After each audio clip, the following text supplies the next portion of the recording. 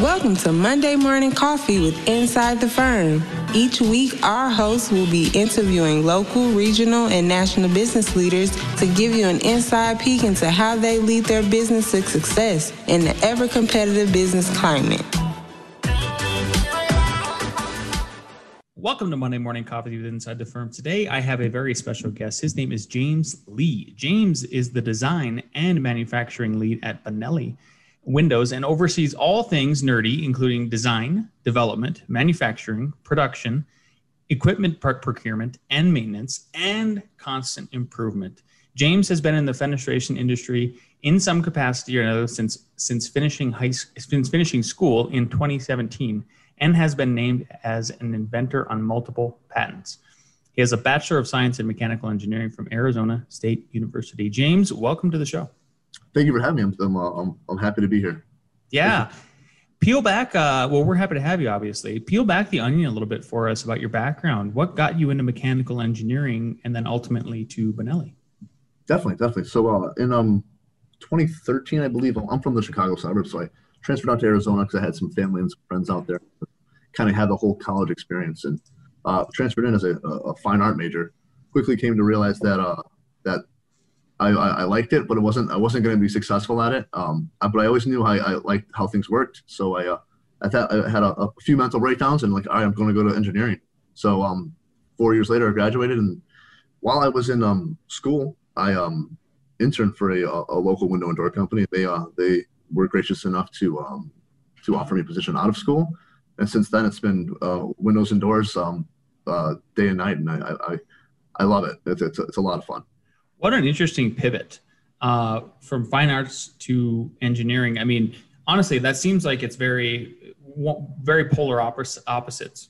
Were you an art major? I mean, were you big into art, like leading up to college? Is that where that came from? High school, sort of thing? So my dad, growing up, was he was a professional sign painter. He would paint like the murals on sides of buildings, or like a car dealership if they're running a seasonal sale, whatever it may have been. Eventually, the economy took a turn, and he had to get a different job. So I kind of was raised with creatives, and my siblings are creative, and I knew early on that like I had the bug, and I like to. I would take apart your Tonka toys, and so it was more so it was I like to know how things work, and I also like to see how I can improve them. And it's a blessing and a curse. So I initially thought I was going to go the art route, so I got really big into graphic design because it was something I could do with my limited resources, as far as I couldn't go out there and start buy a print shop and start doing serigraphy. So I got into that, and that I took that through my community college, and then eventually, once I decided to transfer, I transferred in as a printmaking major, which is like relief prints, woodcuts, etchings, screen printing, and then realized I was good at it. Worked like that in college, but I realized that I had hit. I wouldn't say I was asymptotically approaching kind of like what I was going to do for the rest of my life, and I didn't think that I was going to. It was tailored for what I liked. So I made the choice there. It was either going to go industrial design or mechanical engineering, and I decided to go mechanical engineering because it was harder. And then I got to a point where I was like, I can't imagine going any other path, because math was never my strong suit. I mean, it was growing up. Then I took a few years off, and then I got back into it. I'm like, I can't imagine not knowing it. I'm very grateful for the route I took. Yeah. Well, and we're glad that you took that route, because now you're here talking to us. So one other thing about you before I kind of want to start digging into Benelli a little bit about, the company, the windows you guys do, what you're doing there is, I noticed there's a note here about podcasts. You're a big podcast listener, and you're on one right now. What's your top 3 podcasts you're listening to every week? So I do a lot of I think most of my podcasts are comedy podcasts. I do a lot of I do some like murder mystery ones, which it's kind of my guilty pleasure. So there's one on YouTube I watch called That Chapter. Big fan of. There's another one called Jim Can't Swim. It's like a criminal psychology breaking down kind of the body language behind interrogations. And then Rogan's a big one for me. And then I have a comedian named Tom Segura has a podcast called Your Mom's House that it's a good kind of silly laugh. Thanks, Gene. Thanks, Gene. Yes. Yeah. Hi, I'm a mommy too. Yeah. I don't miss an episode. Poor Christina, she's all laid up right now. So I know. Big fan. I'm a big fan of them. I was hoping you would say that. Very, very cool, buddy. Tell us about Benelli. When you first got there, compared to where you're taking it now today, what are you doing to improve it? Tell us everything about Benelli, and maybe kind of peel back. If you know the history, we would love to hear some formation about that. Yeah, definitely. So I guess I'll go from my perspective first, and I'll kind of give you the backstory on kind of what I was brought in to do, and kind of what I'm doing now. So I had left the industry after my first job out of school, and I was just working at an importer, someone who did a lot of like hotel bathrooms and stuff like that. It was kind of an interim job. I didn't see myself there for very long, and then I was approached by my boss, Karen Wyatt, who's I'm very grateful. He said, "Hey, I have this opportunity. There's this company that was bought by Pella a few years back, and they want to move it to Mesa." And I'm like, "Yes." I'm like, "When do I start?" So since then, we've been my first few weeks, I was back and forth through San Francisco trying to learn how this business works, or how their business works. I was familiar with a much larger custom window and door company worked. So it was great to see kind of the contrast between what that is and where this was, and kind of how do I get the backbone of the jellyfish, if you will, to make it that. So what we're doing now is we're finally putting the finishing touches on a lot of the move. There's a lot of long lead time things like contractors and new office builds out and racks, and a lot of things that I didn't consider as I came from a design background. It was a steep learning curve, but I'm grateful that I went through it. So we're finally getting to that point where I can take a step back and let's focus on these new products. But Benelli's been around since the late 60s, mostly operating in the San Francisco area. They built kind of a personal relationship with a lot of the contractors. But what we're kind of tasked to do is still keep everyone there happy and excited about what Benelli's doing. So still keeping a presence in that San Francisco market, while also trying to tool up for growth for the rest of the country. So that's part of the challenge is logistically getting things back there, because they used to have a landing zone there. Now I'm shipping 53-foot trailers there and trying to figure out how to navigate these tight San Francisco roads. Not a problem that I think that I was. If you brought me back 5 years and I'm like, hey, this is going to be something, I'd be like, what are you talking about? But I'm really excited for where it's been, or how I've gotten here. But I'm really excited about the next few years, because we're kind of revamping a lot of these new products and re-releasing things. And so it's kind of like a startup with training wheels, because I'm very grateful for the resources and the support that our parent company Pella has given us. Everybody there has been amazing. It's I got to pinch myself sometimes. It's like I'm put in this position to do this, and with the trust of all these very, very smart people. So it's super humbling. But yeah, I'm in the middle right now. Right now I'm about to go work on some more CNC programs for some of the new products we're designing. So I'm wearing a lot of hats. It's quite exciting. It's quite stressful, but I wouldn't change it for the world. Yeah. You seem to be at the hub of everything, like you talked about, from the office move to logistics of getting products out there, and even down to the assembly line, it sounds like.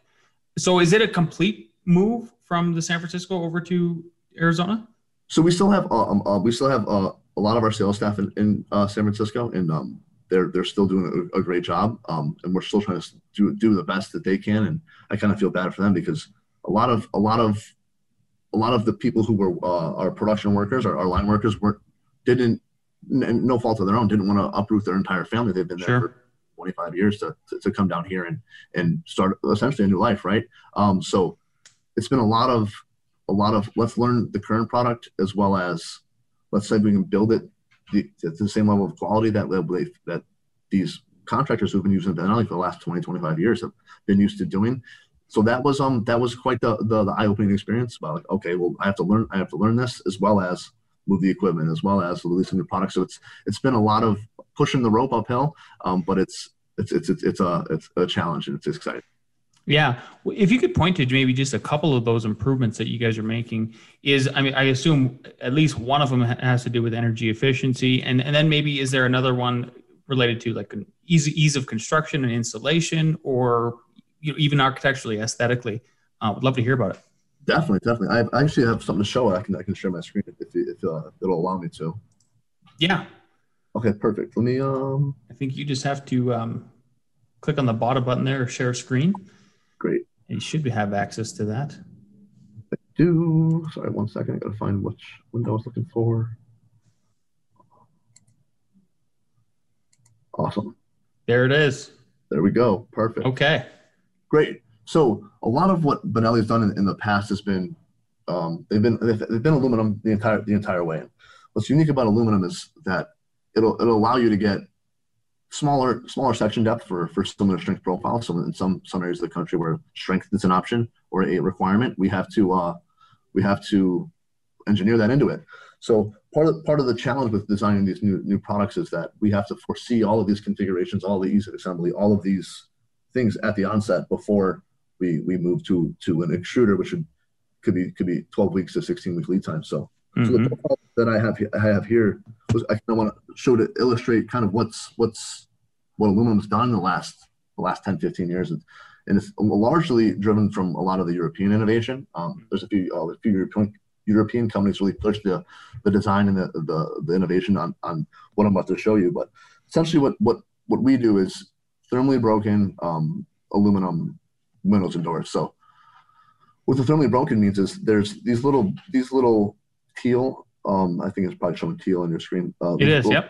The teal isobars or thermal struts, as we call them, that need to be crimped into these profiles, and it adds a level of complexity for the extruder and a level of complexity for us. But what they allow us to do is, I don't know if you've ever stand at a storefront, they're like, I don't know, you name it, that when it's hitting the sun, aluminum's notoriously a very, very good conductor of heat. Mm-hmm. So that's why I use it for heat sinks and all that fun stuff. So you start to sweat because the aluminum just transfers that heat right inside. But what these do is they give you essentially a conduction break. So the energy has to travel through that connection into the strut, which is like a glass-filled nylon that isn't a good conductor of heat, and then conduct into there. And there's some areas of the country, like I know a lot of Southern California have certain energy codes, and they have in the next 5 or 10 years you have to meet these certain energy codes, or they won't even allow your product to be in there. So we have to kind of plan for the next 5 or 10 years where energy codes are going to go, as well as what architects are going to like as far as sight lines, as far as configurations, as far as what are things that they think are important, and then kind of hopefully we get it right. And of course it's a lot of with how fast we're running, it's a lot of circle back and tweak that, a lot of running changes, which provides it provides a nice challenge as far as for me from an engineering and documentation and control process. But what's cool about aluminum is you can design it such that you can have all those configurations and all of these options. So like what we're looking at here is a rail for one of our new hinge door. Mm-hmm. That's available on our website. And like this one will actually allow you to accommodate all the different glass options. So maybe STC is a requirement or different different impact things. Granted, we're not going off after impact, but that's essentially what you could do as far as the options you have to kind of build into these profiles. So it's a lot of front heavy work, and the more due diligence you do on the front end, the more kind of 3D checking and corner sections and stuff, the easier you make it for things on the back end when we're trying to build it. So we're learning a lot very quickly, and but it's exciting. Yeah. And so on that note, I think that I'm gonna actually take back control here, sharing the screen a little bit, and then I want to pull up. So I went to, if everybody didn't already know, listen to the podcast, go to we'll do it the hard way here, pellaluxury.com/the firm, and then you can go in and check out Benelli. So what James is speaking about architecturally is, I think we're always architects, especially myself, even when it comes down to college, when we were designing in college at a very elementary and cursory level, we want thin lines. We want a very modern kind of look typically. And that's exactly what this kind of Benelli will do for you. But you don't have the thermal breaks like we're talking about with traditional storefront aluminum. So really, it's the best of the both worlds, is from what I'm understanding, from an energy standpoint plus a look standpoint. And you can just browse through these and take a look at them. And they're exactly what I'm describing here. Super thin, clean, beautiful lines, but you still are matched with that energy efficiency that we all want to achieve. We all love the environment, and there's nobody on earth who wants a crap environment, and we all want to save money at the end of the day, right? Green is always, kind of dictating that. So super helpful. That was great, James. Thanks. Yeah. So that's what's kind of cool about aluminum. I think it kind of got the bad rap before this new technology kind of came out and was on the market now. It's having a resurgence, especially in where we see in our Southwest kind of bread and butter market. It's it's super flexible material. You can powder coat it, you can analyze any color you like. It's robust. It just doesn't. It presents a little more challenges as opposed to like wood. So if we mess up a hole, wood, I can just put a dowel pin in there, some wood glue, and re-drill it. Yeah. But with aluminum, it's an 8 to 10 week change, and you got to figure out what to do with the rest of that stock. So it's a unique challenge. So that's why all the front end work is so important, especially with aluminum. But I think it's overall the finish and the aesthetic of like the matte black aluminum or the clear satin aluminum is unmatched. But maybe I'm biased. I'm definitely biased. That's all right. I like your bias-y, 100%. So one other thing, when it comes to the Benelli windows, and it looks like, are they the same in the sense of aluminum storefront where they're direct set? And for everybody listening who doesn't know what that is, basically there's two kinds of ways to install a window. One is you have these nail fins in the outside, and then you put the window in the opening, and then you're nailing to the wall, right? And then if they're sort of aluminum storefront, theirs are called typically direct set. So they get set inside the opening and then attached with either some kind of strapping, but there's no nail fin. How does Benelli get installed?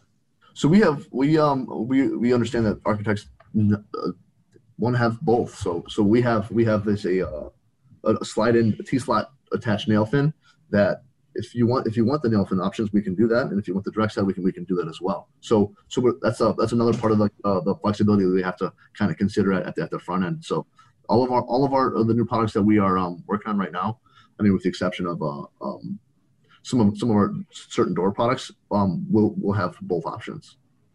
Very cool. Good. So really, you guys can match whatever aesthetic we're going for, whether it's that sort of the profile where we see it from the outside versus it's inset, super clean, trying to minimize those sort of lines and everything like that.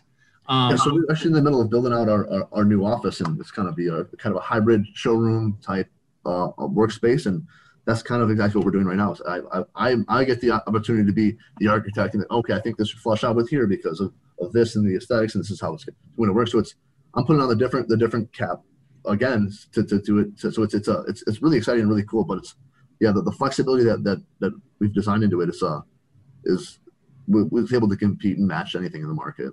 Yeah, it definitely looks like it for sure. Any other brand names, we won't mention them because they don't need publicity, but not all the way. Well, describe your perfect working environment. Describe like what is a perfect way an architect, designer, even a homeowner would come to you guys. Where at in the process should they be starting to speak with you guys? Early on, middle, towards the end? Does it matter? Unpack that for us. Yeah, definitely. Well, I've kind of largely been disconnected from that process. Being, I would see sort of the only things that would make it to me would be kind of strength requirements or STC requirements or thermal requirements or some oddball configuration, some crazy shape that has a wild bend in it that we need to make sure we can do. But I think it's always best to loop us in as early in the process as possible, because we might have recommendations. Hey, maybe you should try this with that, or this isn't going to work for X, Y, and Z. So it's I personally I like to get everything out there at the onset, and then we'll iterate through, and you usually come up with a better solution. So that's the way that I do it, but I'm largely disconnected from the front end, and that's kind of on purpose. Yeah. You're getting the nuts and bolts done and all the logistics and making sure that the windows can actually happen. My suggestion to anybody would be as early as in the process as you can. because and that way they could leverage your guys' flexibility in the product you've designed. It seems like to its ultimate end, which would be something beautiful.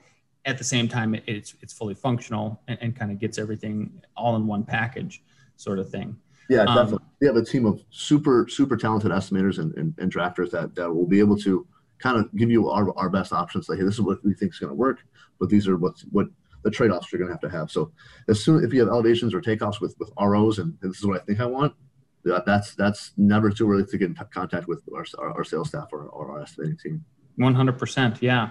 I see also here that you're an avid inventor. You're a lifelong learner. Obviously, you have to be at this point if you're an inventor.